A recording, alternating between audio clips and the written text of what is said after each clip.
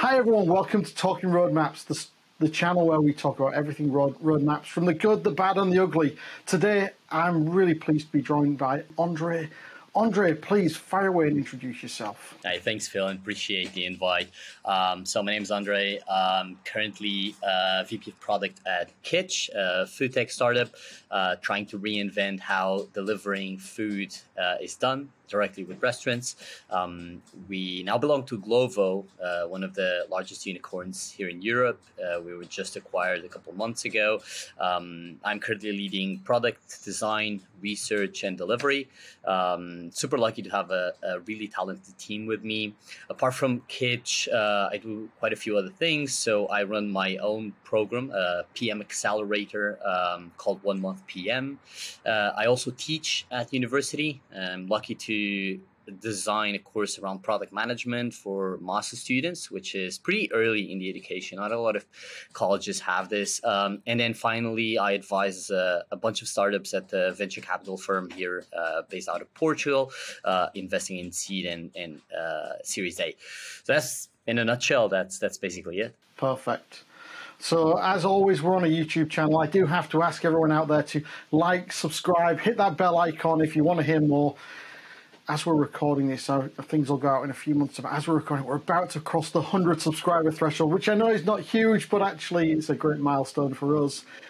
I guess I remember reading one of your posts on LinkedIn, and it talked about 3-track roadmaps. And that kind of piqued my interest, as I'd love to have a conversation with you about roadmaps, because that's really our subject. So let's take it back to the real basics of road mapping. What's its purpose? What's it for? Yeah, sure. So I think it's very simple. Though a lot of people get this wrong, I think roadmaps are just a communication tool, right? It's all about aligning expectations. It's a way to explain to everyone who is either impacted or interested on what is the plan and what the product team, ideally the product team, though I argue a lot of teams can have and should have roadmaps. But on the product side, what is the product team committing to deliver and solve and learn in the next X amount of time? It can be a quarter, it can be 6 months, a year, it can be a month for early stage, for example. And what the other teams should expect, what they can also not expect, because what isn't coming is also a really important feature of roadmaps. And that allows people to prepare and to be ready for whenever that thing that is committed in the roadmap goes live, goes into production, or even earlier, even if it's just going to a limited amount of users or customers, so that the rollout, the actual go-to-market, is effectively done. I say this for 2 reasons. One, in the end of the day, I believe product's a vehicle of value, right? That's the way you deliver value to customers. Therefore, everyone surrounding product are drivers of this vehicle. So the roadmap helps them understand where the car is going, at what speed, and when is the car arriving, so that the drivers can prepare themselves so that they can drive value to customers. The other thing I believe it's really important in this definition is that roadmaps being a tool of communication, that means they're not the end goal. They're not the thing that product managers or product builders are building. What they're building is the product. The roadmap is just another step. It's, as I said, a communication tool. It's a mean to an end.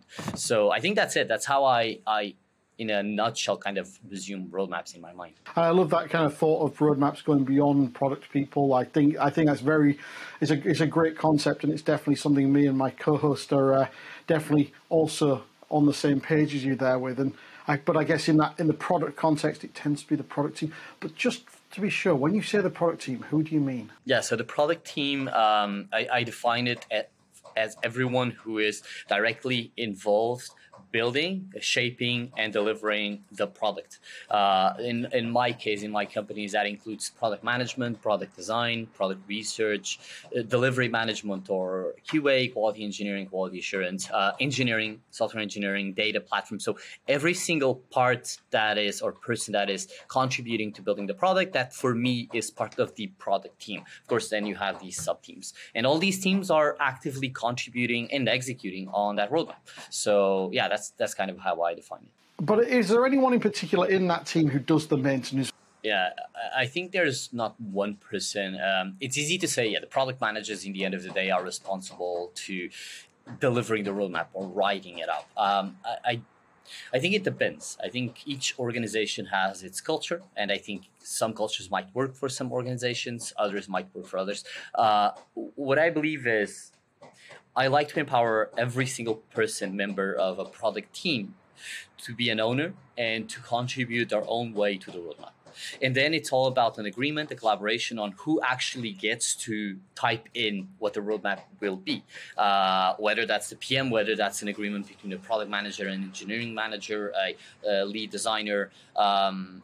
So I think it depends a lot. Some of the companies even do it kind of on a bottom up, meaning that people design the roadmap, but then it's actually the product leaders or product leader, if you have a head of product, CPO or VP product, that ends up actually designing and writing out the roadmap, because in the end of the day, they are the accountable party on delivering the roadmap to leadership, to board, to investors, whoever. But I think it depends a lot on the culture. I think for me, that part is less important. What's more important is that every single person feels and is an owner of contributing and designing and buying into the roadmap that the team is committing to.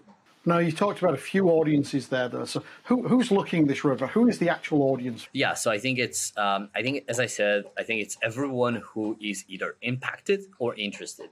What I mean impacted means, imagine you're a sales team and you're trying to sell a product. So your roadmap is going to directly impact your ability to sell and also what you sell, right? So that's an impacted party. Marketing team would be an impacted party. Operations team would be an impacted party. So roadmaps are for these teams who will either have their jobs maybe harder. For example, I usually tell this story. A lot of people think about roadmaps as just improving everyone's lives. So that's not true.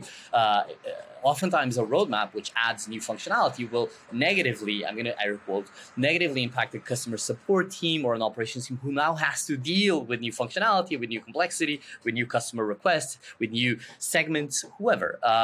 But then I said, like, it's about the people impacted by the roadmap. And then I say the interested parties. The interested parties are, for example, your board or your investors or people who are looking to participate or follow the company. They're not maybe directly impacted, maybe they're indirectly impacted, whether because the company becomes more valuable and they get more value out of that, but they're interested in understanding the roadmap and making judgment or understanding if the company is going the right direction. So I think roadmaps are for these people if you get to consume something out of it. And then I think I don't know if it's impacted or interested, but there's a lot of companies who build in the open, right? So they have their roadmaps public. They make their roadmaps public ahead of time as well. So the open roadmaps, like you have your open roadmap and people can see it, they can contribute as a community. I think this, like in the Web3 world, is very common. But then there are companies who kind of present the future roadmap ahead of time in conferences. And that's a great way to get feedback, to get excitement, to measure the pulse of the market around what you're building, and also get earlier feedback built into the product that's still being built and delivered in the next timeline. So I think, yeah, I'd quantify the people impacted or interested by roadmaps like this. I was a little worried we weren't going to get to customers there, but then we got there right at the end. And because I mean, it's a controversial subject. Not everyone shows their roadmap to their customer. It's always been something I did. And so I've always found it an interesting conversation when people don't, because they are impacted and they are interested. Yeah, well, they're impacted. I argue if they're interested. What I mean with this is, look, customers have a lot more problems in their minds than your roadmap, right? Like, they kind of don't care. They care about their problem and they care about making a simple, convenient, easy solution that's value for money to solve that problem, right? They don't care if this is the plan and this is when you're delivering and this is what the scope looks like and this is what the feature will do. I don't care. I care about, I have a problem. I find I find the solution. I see if it fits the amount of money I'm willing to pay, the amount of effort I'm willing to put, and the amount of learning curve I'm willing to endure. And then I make a decision, right? So I think impacted, yes, but more in the sense of like, okay, now I have this available and I can use it and I become a customer. I keep being a customer.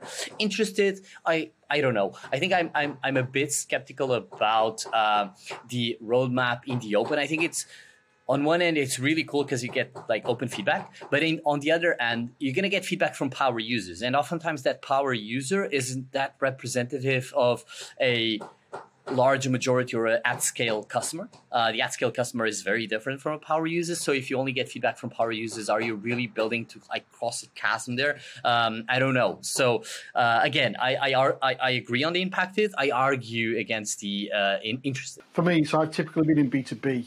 And there, I think maybe the more interest comes in because it's about aligning journeys together. Okay, so we've got this thing. It's driving us forward. It's taking us direction. How does it line up with vision, strategy, objectives, other things around it? How's it interrelate? Yeah, so I think that's a great question, especially because majority of people jump straight into roadmap because it's easier to plan. You're used to doing plans since a kid, right? You're planning your weekend and you know exactly what you're going to do, and you don't think what comes before that plan, because as a person you're not thinking, oh, the vision for this weekend is X and the strategy to achieve the outcomes of this weekend is Y. And that's why this plan makes sense with you. You don't think like that, right? But in product and road mapping, you kind of have to, right? So a few back of the napkin definitions are, so vision is the future you want to get to, right? It's like the story you want to write. It's a place, it's success, it's how you want to see the world being shaped. To get there, there's and by the way, objectives is how you quantify whether you're getting there, progress, right? If a certain metric, a certain number, a certain measurement is moving in the right direction, ideally, if you pick the right objectives that quantify that vision, then ideally you're getting closer to that vision. And the vision should be far-fetched, should be down in the future, right? So when you have these two inputs, the vision and the objectives, you kind of have to design a strategy. And the way I define strategy is you have a bunch of opportunities, right? Those opportunities are derived from the problems you see between where you stand today and the vision, right? There's a bunch of problems that are keeping you from getting there, right? The way you turn those problems into opportunities are, how do I solve these problems, right? But you have limited resources. You can't tackle all problems in X amount of time. Like in infinite amount of times, you can solve all problems, right? But in X amount of time, which is basically defined by your runway, how much money you have and time you have to fix those, you only have a set of problems, therefore a set of opportunities. Strategy is the number of opportunities within the resources you have that gets you closer to achieving those objectives and therefore progressing towards your vision, right? You got to pick the right opportunities. That's strategy. That choice of opportunities and your rationale behind that choice of opportunities means strategy. And then roadmap comes as, what is the best plan to seize the opportunities I picked with my strategy? That's roadmap. That's why it's really important to do vision, objectives, strategy before you do roadmap, because you got to understand where you're going. I usually say that, look, imagine you want to go from A to B and you have a GPS. I mean, it's not about going faster if you're in the wrong course or in the wrong highway, right? You're going to go faster, yeah, but you're going to go in the wrong direction. Just picking a roadmap is just picking a route. Doesn't matter if you're going the right route, you just accelerate and you're not going to get there. I think vision, objectives, and strategy make sure you're going in the right direction and you know you're going in the right direction. I can feel like the whole kind of going on a journey, roadmap, and my destination kind of metaphor building up there. What about other artifacts, other things that link into the roadmap? Because I guess we've talked about the front end, the high end side of things. What other artifacts link into a roadmap? Yeah, so I have this concept of triple track road mapping. You mentioned earlier in the conversation. So the triple track is like, it's a bit of a pun on the dual track, like the agile framework. The triple track, the way I see it is, I think at any given moment in a roadmap, there are 3 tracks happening, right? And I believe as dual track, they need to be owned by everyone in the product team. And these 3 tracks are discovery. So the discovery track is where you're learning, right? You're discovering, you're asking questions, you're researching whether the opportunity is the best opportunity to achieve a result, whether certain solutions can fit that opportunity and can solve the problem. So you're trying to learn. Right, that's one track. The second track is the build track, right, and it's very inspired on the Basecamp book on these tracks. And The build track is where you're developing the solutions. Ideally, research has leaked into build because you got to some answers on your key questions that tell you this is the solution, or this is the set of functionalities and solutions and scopes that allows us to capture the opportunity. And this is the build. It's where you're executing, right? And then you have the measurement track. And the measurement track is where you're measuring what you built in the past that are now yielding results, that are telling you whether your decisions were the right decisions towards that strategy. Are you capturing the opportunity? Are you solving the problem? Are you moving the metric? Are you getting closer to the vision? And that you're measuring. And that measurement is feeding the discovery track. So it kind of loops back in and telling you, okay, this is what we learned. And this is how we either course correct or double down. And that course correction or double down leaks again into the build track. So you have these three tracks running in parallel. And ideally, either by the end or beginning of a quarter, they should kind of revolve on itself and feed into the next quarter or the next time box. Maybe you don't work in quarters, but the next time box to tell you, okay, this is where we're going to build. So I usually tell these three tracks as things that the entire product team should be doing, not just single roles. I believe in a lot of empowerment, full stackness across everyone. And I think every member has a part of discovery in their work, a build part of their work, and a measurement part of their work, which ideally loops in between itself to yield a stronger, greater roadmap to achieve the objectives. One of my little sort of things is I think there's even an explore track before discovery, to actually find those problems that you're going to pick to then discover the details on. Yeah, I think that's a good point. The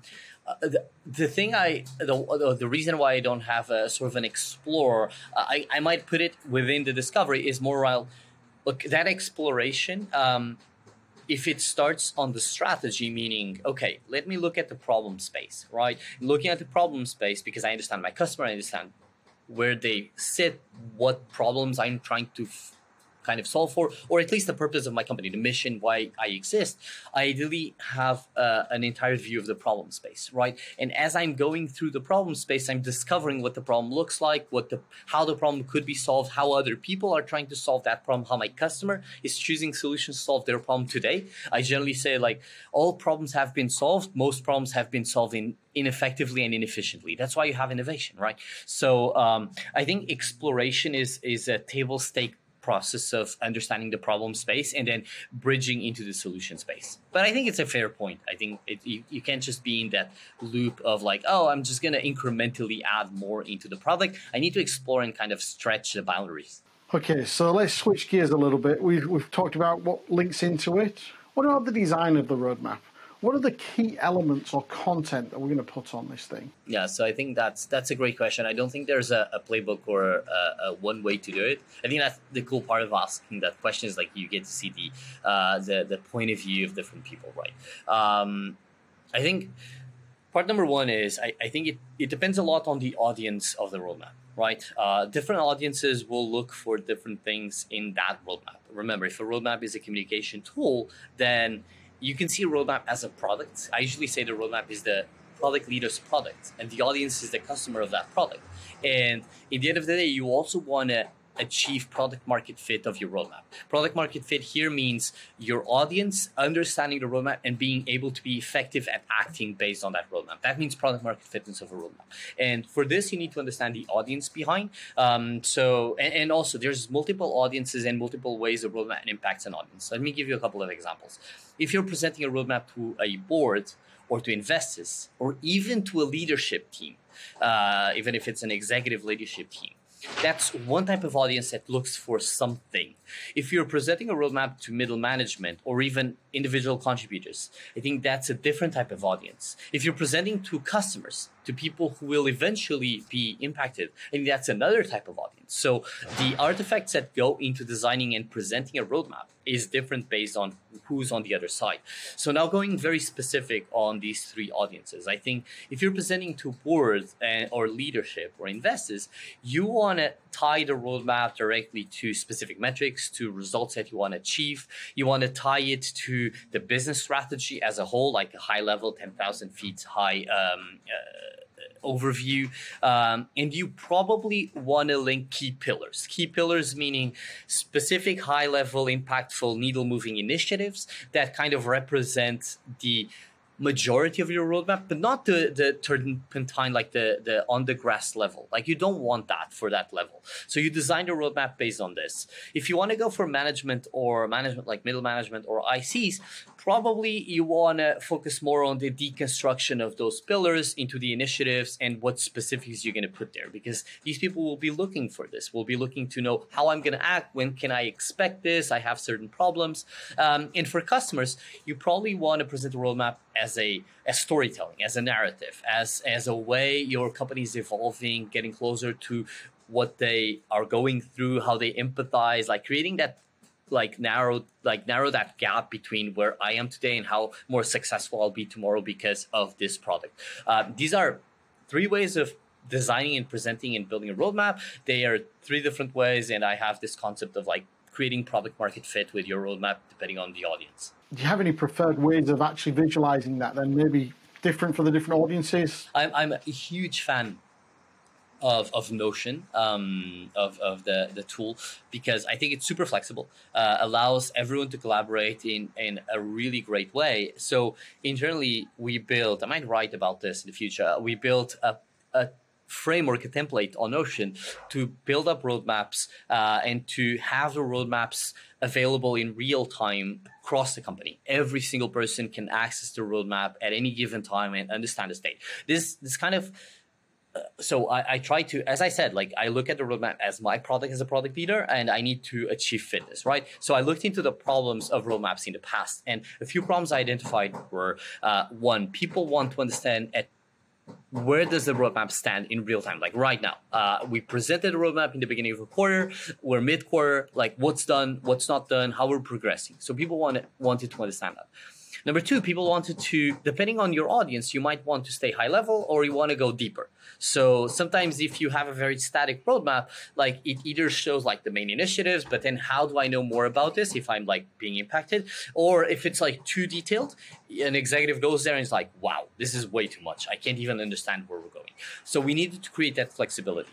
And number 3, it needed to be easier to update, because in the end of the day, your product team is also working on the product roadmap, right? And they have a lot of stuff to do. If they're also having to tailor, snip, design roadmaps and update in real time, like they're doing twice the effort. And I want them to be focused on customers, on research, on problems, on delivering the roadmap, rather than just having to write new presentations all the time. Like it's just a waste of time. So we built a really cool template on Notion, which links all the epics and the initiatives. If you go into the details, you can see the actual discrimination of scope, of problems you're being solved, how you measure success. But you can go up and see like different tables divided by the different teams, their narratives, North Stars, and scopes of those teams, how they tie up like kind of the branch tree into the company strategy, the OKRs. And as they update the states of the initiatives in real time, everyone can go there and see what's being done, what's in progress, what's being scoped and researched,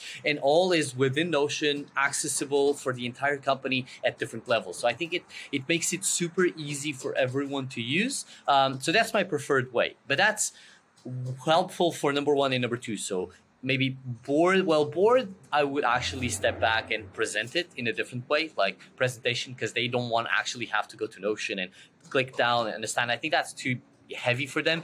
And the same for customers. Like for customers, like you want to do a presentation, a narrative, a storytelling, right? So I'd say like I invest a lot more in the actual execution of the team. So I think it works really well for leadership management and ICs. And then for boards and customers, I would like tailor and design a presentation narrative that focuses on the attention span of these audiences. And I was about to ask you what tools you like, but I think I've got the answer there already. Okay, thinking about the roadmaps then, what do you consider to be best practice in terms of content on that roadmap, and what do you consider to be bad practice or anti-patterns? A bad practice is having a roadmap solely focused on solutions. Like we're shipping feature A, B, and C, because depending when you do the roadmap, let's assume you want to do the roadmap in the beginning of a quarter, right? And let's assume you're rather early stage, right? The likelihood that if you're committing to a quarterly roadmap, which for early stage is actually quite a long time span, the likelihood that you do not know what will be the solution for a problem that maybe you know now, or at least an opportunity that you understand matters, is actually quite low. You're probably going to take a couple of weeks or even through the month, through the quarter, to understand what the solution will be. So you have two options. If you're only committing to showing solutions in the roadmap, you're not going to show a solution you don't know in the roadmap, so people won't know you're going to be tackling that problem or opportunity. The other option is you include opportunities or problems within the roadmap alongside solutions where you have more visibility to people, so people know what you're going to be tackling throughout the quarter. So I think a bad practice is only going for solutions. A good practice is understanding a roadmap is fluid and can have both solutions, problems, or even opportunities that you want to tackle through a time box. I think another bad practice is not caring about the audience that's going to read and consume the roadmap and going super technical on terms that the product team does understand and puts it in a roadmap in a way that it's okay for the product team. That's actually a bad practice, because the roadmap isn't for the product team per se. The roadmap needs to be understood by those who the roadmap is going to impact or are interested by, right? So you need to design and write it in a way they understand. Right, you have other mediums and artifacts and ceremonies for the product team to transform that roadmap into execution, whether those are epics in your Jira board or stories or whatever you use, doesn't matter. But you need to understand that the roadmap is more for the audience, where you want them to act on your delivery rather than yourself. I think, of course, you're going to use it then throughout the quarter to just measure progress, and your own executive, your product leaders need to understand that and have to have that spectrum, right? But I think like not caring and being super technical there, it makes you lose your audience, and then your roadmap doesn't have product market fitness. So I'd say I would highlight those as like my two bad and good practices around roadmap. Fundamentally, if I go back to your first comment, the purpose is for communication. Well, yeah, communication is for the audience, as far as I'm concerned, because it's to get the message to them. I mean, I think I was just reading one of Nancy Duarte's presentation books only yesterday to write a review about it, and audience is section 1, because you've got to start there to know who you're communicating to. Is there a particular pet hate, something you just absolutely hate to see on a roadmap? I don't think I have something, because I think it depends a lot.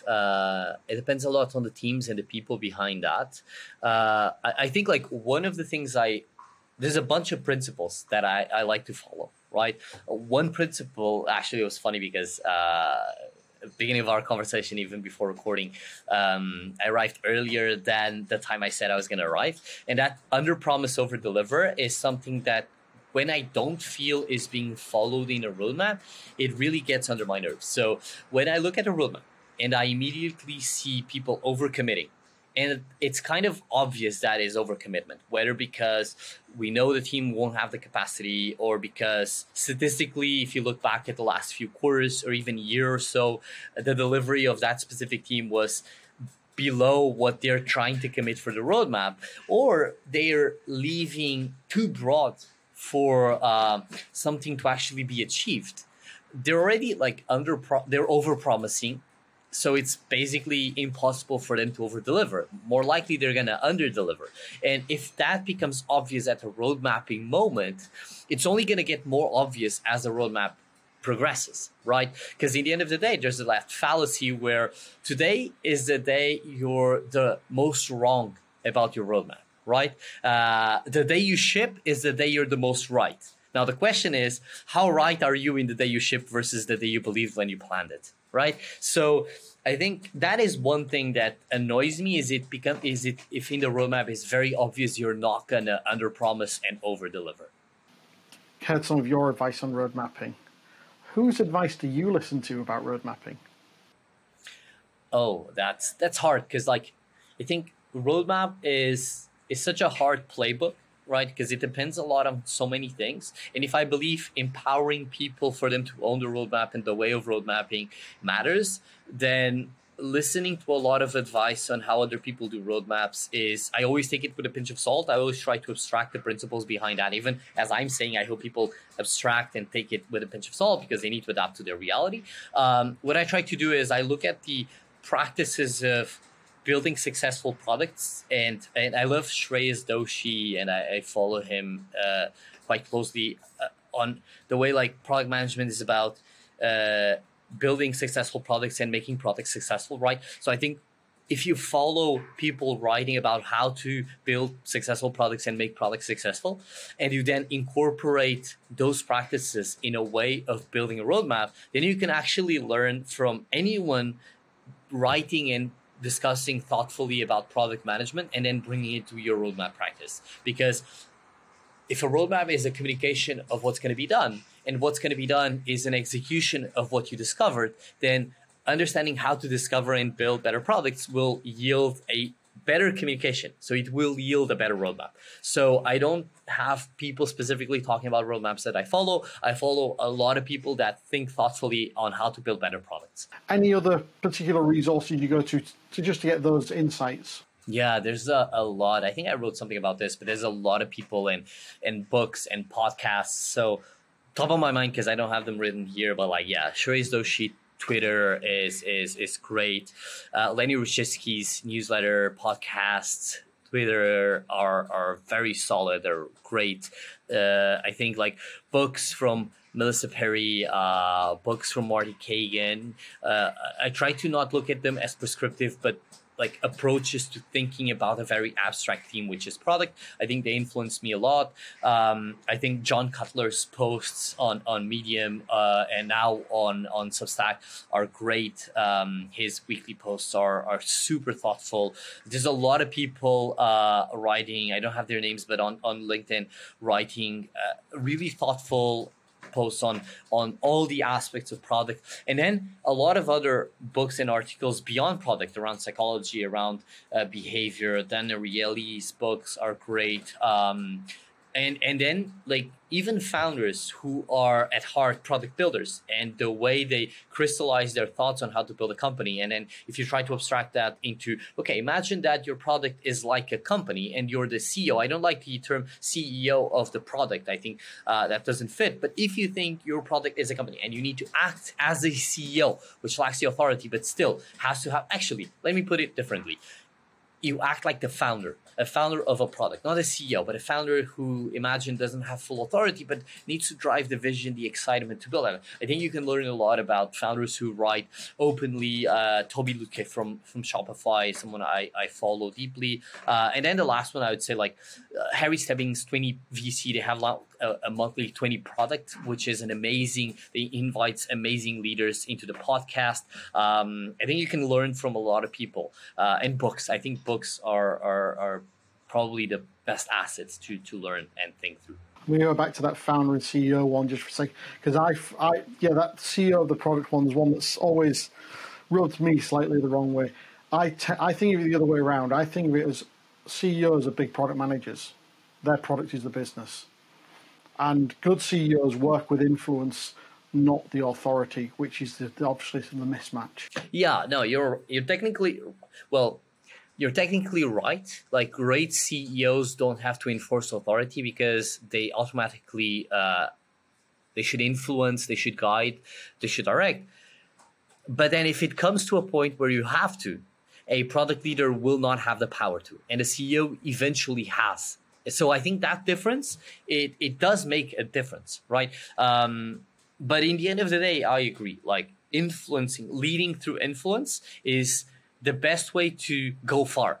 Leading through authority might get you there quick, but won't get you far. And I think I hope everyone's trying to play the long game or the long-term game. So I hope far is the default mindset. So I just want to pick up a couple of hanging points from what I've heard so far. You've talked about a quarter quite a lot for the roadmap. So just tell me about timelines or time scales or durations that you cover in a roadmap in your perspective. I think that depends on the stage of a company. So I generally advise early stage companies to either not follow a timeline at all and just build, right? And waste zero time planning. Just go. Just talk with customers. You have zero legacy, zero complexity. Your team is all in there. Building is quick. If you have experience, they're probably going to take the shortcuts, the right approaches to implementing something. You're going to be fast. So I think every minute you waste planning is time wasted that you could have been talking to customers, discovering what they need, and then translating that alongside the team into executing, right? So early stage, I wouldn't focus so much on roadmaps and timelines. As you progress to some complexity and where making trade-offs or going through trade-offs becomes a thing, then I generally advise early stage companies to go on monthly roadmaps, because it's a timeline that it's large enough for people to feel comfortable about the next couple of weeks, but it's not long enough for you to be kind of predicting the future, right? So monthly roadmaps, and I'd say like until you achieve some maturity, you have maybe multiple teams trying to build into the same product, and maybe stakeholders who are needing some more further away timelines for them to plan some rollouts, some go-to-market, some hiring. Only then you need to go into quarterly roadmaps, like 3 months. So for me at Kitch, for example, only maybe 2 years in, with already like 30, 40 employees, we went from a monthly roadmap to a quarterly roadmap. Until then, like monthly was working. It puts a bit of pressure on the product management team or whoever's owning the roadmap, the product team at a whole. It does put a pressure because like every 3-4 weeks you're kind of stopping and planning a whole month. But I think like, yeah, quarterly. And then, I mean, you can stay forever with quarterly. Of course, then depending on whether you're raising money or talking with the board or leadership, you might want to give a 6, 12, maybe even further away, like vision, like a 2-3 year vision. But like you can execute roadmaps on a quarterly forever, probably. And now, earlier on, you mentioned some principles you like to live by. That it was under deliver, or under promise, over deliver. I'd love to hear that list. Yeah. So there's like 8 principles that I try to follow. First one is under promise and over deliver. It's basically around delivering happiness, right? And I think happiness is that positive delta between reality and expectation. So if reality is better than expectation, you're going to be happy. So if you're able to under promise but then over deliver without sacrificing ambition, I think you're going to execute really well. A second principle, I say if it's a maybe, it's a no.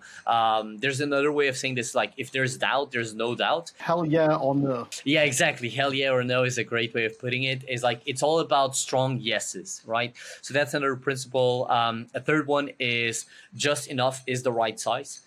It's all about like Pareto principle, right? Like the 20% that yields the 80% of value, 20% of effort yields the 80% of value. So like if we focus on building just enough, and if we do it enough times, we will deliver more than enough. So number 4 is about context. I say like context is everything. I think if people have context, they will do the best work of their lives. And when you don't have context, you're anchored. Right, so context or lack of clarity is the ultimate anchor. So context is everything. Number 5 is violently executed now. And I think it goes back to general pattern. And what I see is like violent execution is what differentiates teams that get there faster and learn better, or learn faster and execute better, right? I actually have a quote with my team, which is like, perfect plans, they rise by learning from today. And today is better than tomorrow. Tomorrow is better than next week, and next week is too late. So this is about execution, right? So the next one, I already lost myself in numbers, but like next one is like magic is in the details. I think is number 6. Magic is in the details. And we believe that the best experiences are the ones that care for the right details. Not all details, but the right details. And then they deliver them as if it was magic. So we try to push that into our product scoping, into the design of our experiences, into the way operations and customer support converge with the product for customers. So that's magic in the details. Number 7 is alignment is core. Is like we say it's the basis of no fuck ups. Alignment is literally compounding force across a company, right? A first professional lesson I got was like, don't assume stuff. It makes an ass out of you and me, like a wordplay. So alignment really keeps people from screwing up. And then the last one, it comes from Amp It Up from Frank Slootman, is also a bit about execution, which is drivers, not passengers. And it's all about like people who make a difference, who change the game, who move the needle. They drive. They're not passengers in the vehicle. And if I do believe in this product is a vehicle of value, then I want the people building it to be drivers of the vehicle, not passengers within the vehicle. So it's all about ownership. So I'd say like these are my 8 principles that I try to shape my team's execution. Also, when I try to hire, I try to look for people who fit within these principles. Let's see. I'm open-minded to make these change or add or remove, but it's yielded good results so far. I absolutely love them, Andre. Absolutely love them. So, coming towards the tail end of the session, I would like to ask the hardball question last, and that is, if you had to distill your philosophy on road mapping down to 1 or 2 sentences, what would it be? So I'm gonna take a cue from Paul Graham, which is plan something people want. Right. So Paul Graham has this famous quote around build something people want, which is kind of a motto of Y Combinator, right? Build something people want. And I think product market fit is your ability to exactly build what people want, right? So if I had to distill roadmap, it's like if a roadmap is a communication of a plan, I'm going to go with plan something people want. And that ideally gets stuff that people don't want out of the roadmap, deprioritize what people don't want as much as what people want. So it touches on prioritization and narrows down, so that violently executed now, narrows down to what people really want now so that you can give it to them as fast as possible. So make the roadmaps as short as possible. So I'd say, yeah, plan what people want. What should I have asked you that I haven't asked you about road mapping? Do we even need to have a roadmap? Like it's a philosophical question. Do roadmaps even need to exist? Yeah, I argue that could be the vision of a product leader whose product is a roadmap, right? I take that cue from Google, right? So Google, the objective with Google is to be invisible, right? Is to get you out of their product as fast as possible. Like Google search, if you get to use Google search, get to your answer and leave, that is success, right? So the ultimate goal of Google would be for everyone to have the knowledge of anything instantly all the time so that Google wouldn't need to exist. For the business would suck, but for a product vision of Google would be beautiful because yeah, imagine you put a ship of Google in your mind and then you know everything. You don't need to search. That's the beautiful vision of... Serendipitously, they just presented the answer to you the second before you needed it. Exactly. And if you don't need to make an extra effort of typing or going to an interface, it's even better. Like that's magical, right? So in Roadmap, the way I see it is like, if you think about founders and small teams, like 2 people, 3 people founding a team together, building something, they don't build a roadmap because they all know what it is required. They all know what they're doing. They don't need to build presentations for the 2 of them to understand what they're building. They either talk and they know it. And that's like a vision. So imagine 1,000 people, 10,000 people company not needing a roadmap because everyone simply knew what was going to be built. Like, again, very utopic, right? That's a vision. But imagine what that reality looks like. Now, this is my answer to, do we even need a roadmap? Yeah, if you get to this reality where we're kind of hive-minded and we know exactly like 2 or 3 founders in a garage or in a table know what they're going to be building, then no, we don't need a roadmap. What makes us need a roadmap is the fact that humans have a hard time communicating beyond X amount of people. I don't know if it's like 50, 100, 150. There's a lot of theory there. And roadmaps help that communication flow, right? But that's kind of my vision is like, what can we do today that gets us closer to not needing a roadmap? I think my answer on the Notion roadmap and like empowerment and people collaborating in real time is kind of an answer to that. It's like we get this in like cruise control, which is kind of like not as needing to do more, which makes roadmaps a bit more invisible. I don't know. It's thoughts in my mind that I still need to crystallize. If we can achieve alignment at scale, then we don't need something that helps us achieve alignment at scale. Yeah, that's exactly. It's a self-fulfilling prophecy. Andre, it's been wonderful talking to you today. Last little opportunity. Here's your chance to pitch you yourself, Kitch, and was it 1 month PM? 1 month PM, and that's 1monthpm.com. Super easy. We run programs around product. We run programs all live stream, all online, 1 month, 4 weeks. We have a basic premise, which is it needs to be affordable. So it's like every program is 99 euros plus VAT for the full program, full month. So it's pretty affordable. It fits your busy schedule. So it runs after time. Though it's European, it runs on GMT +1 after hours or lunchtime. And it needs to be from people who've done it. Right? Every single person teaching it has done it, is doing it in real time within their companies.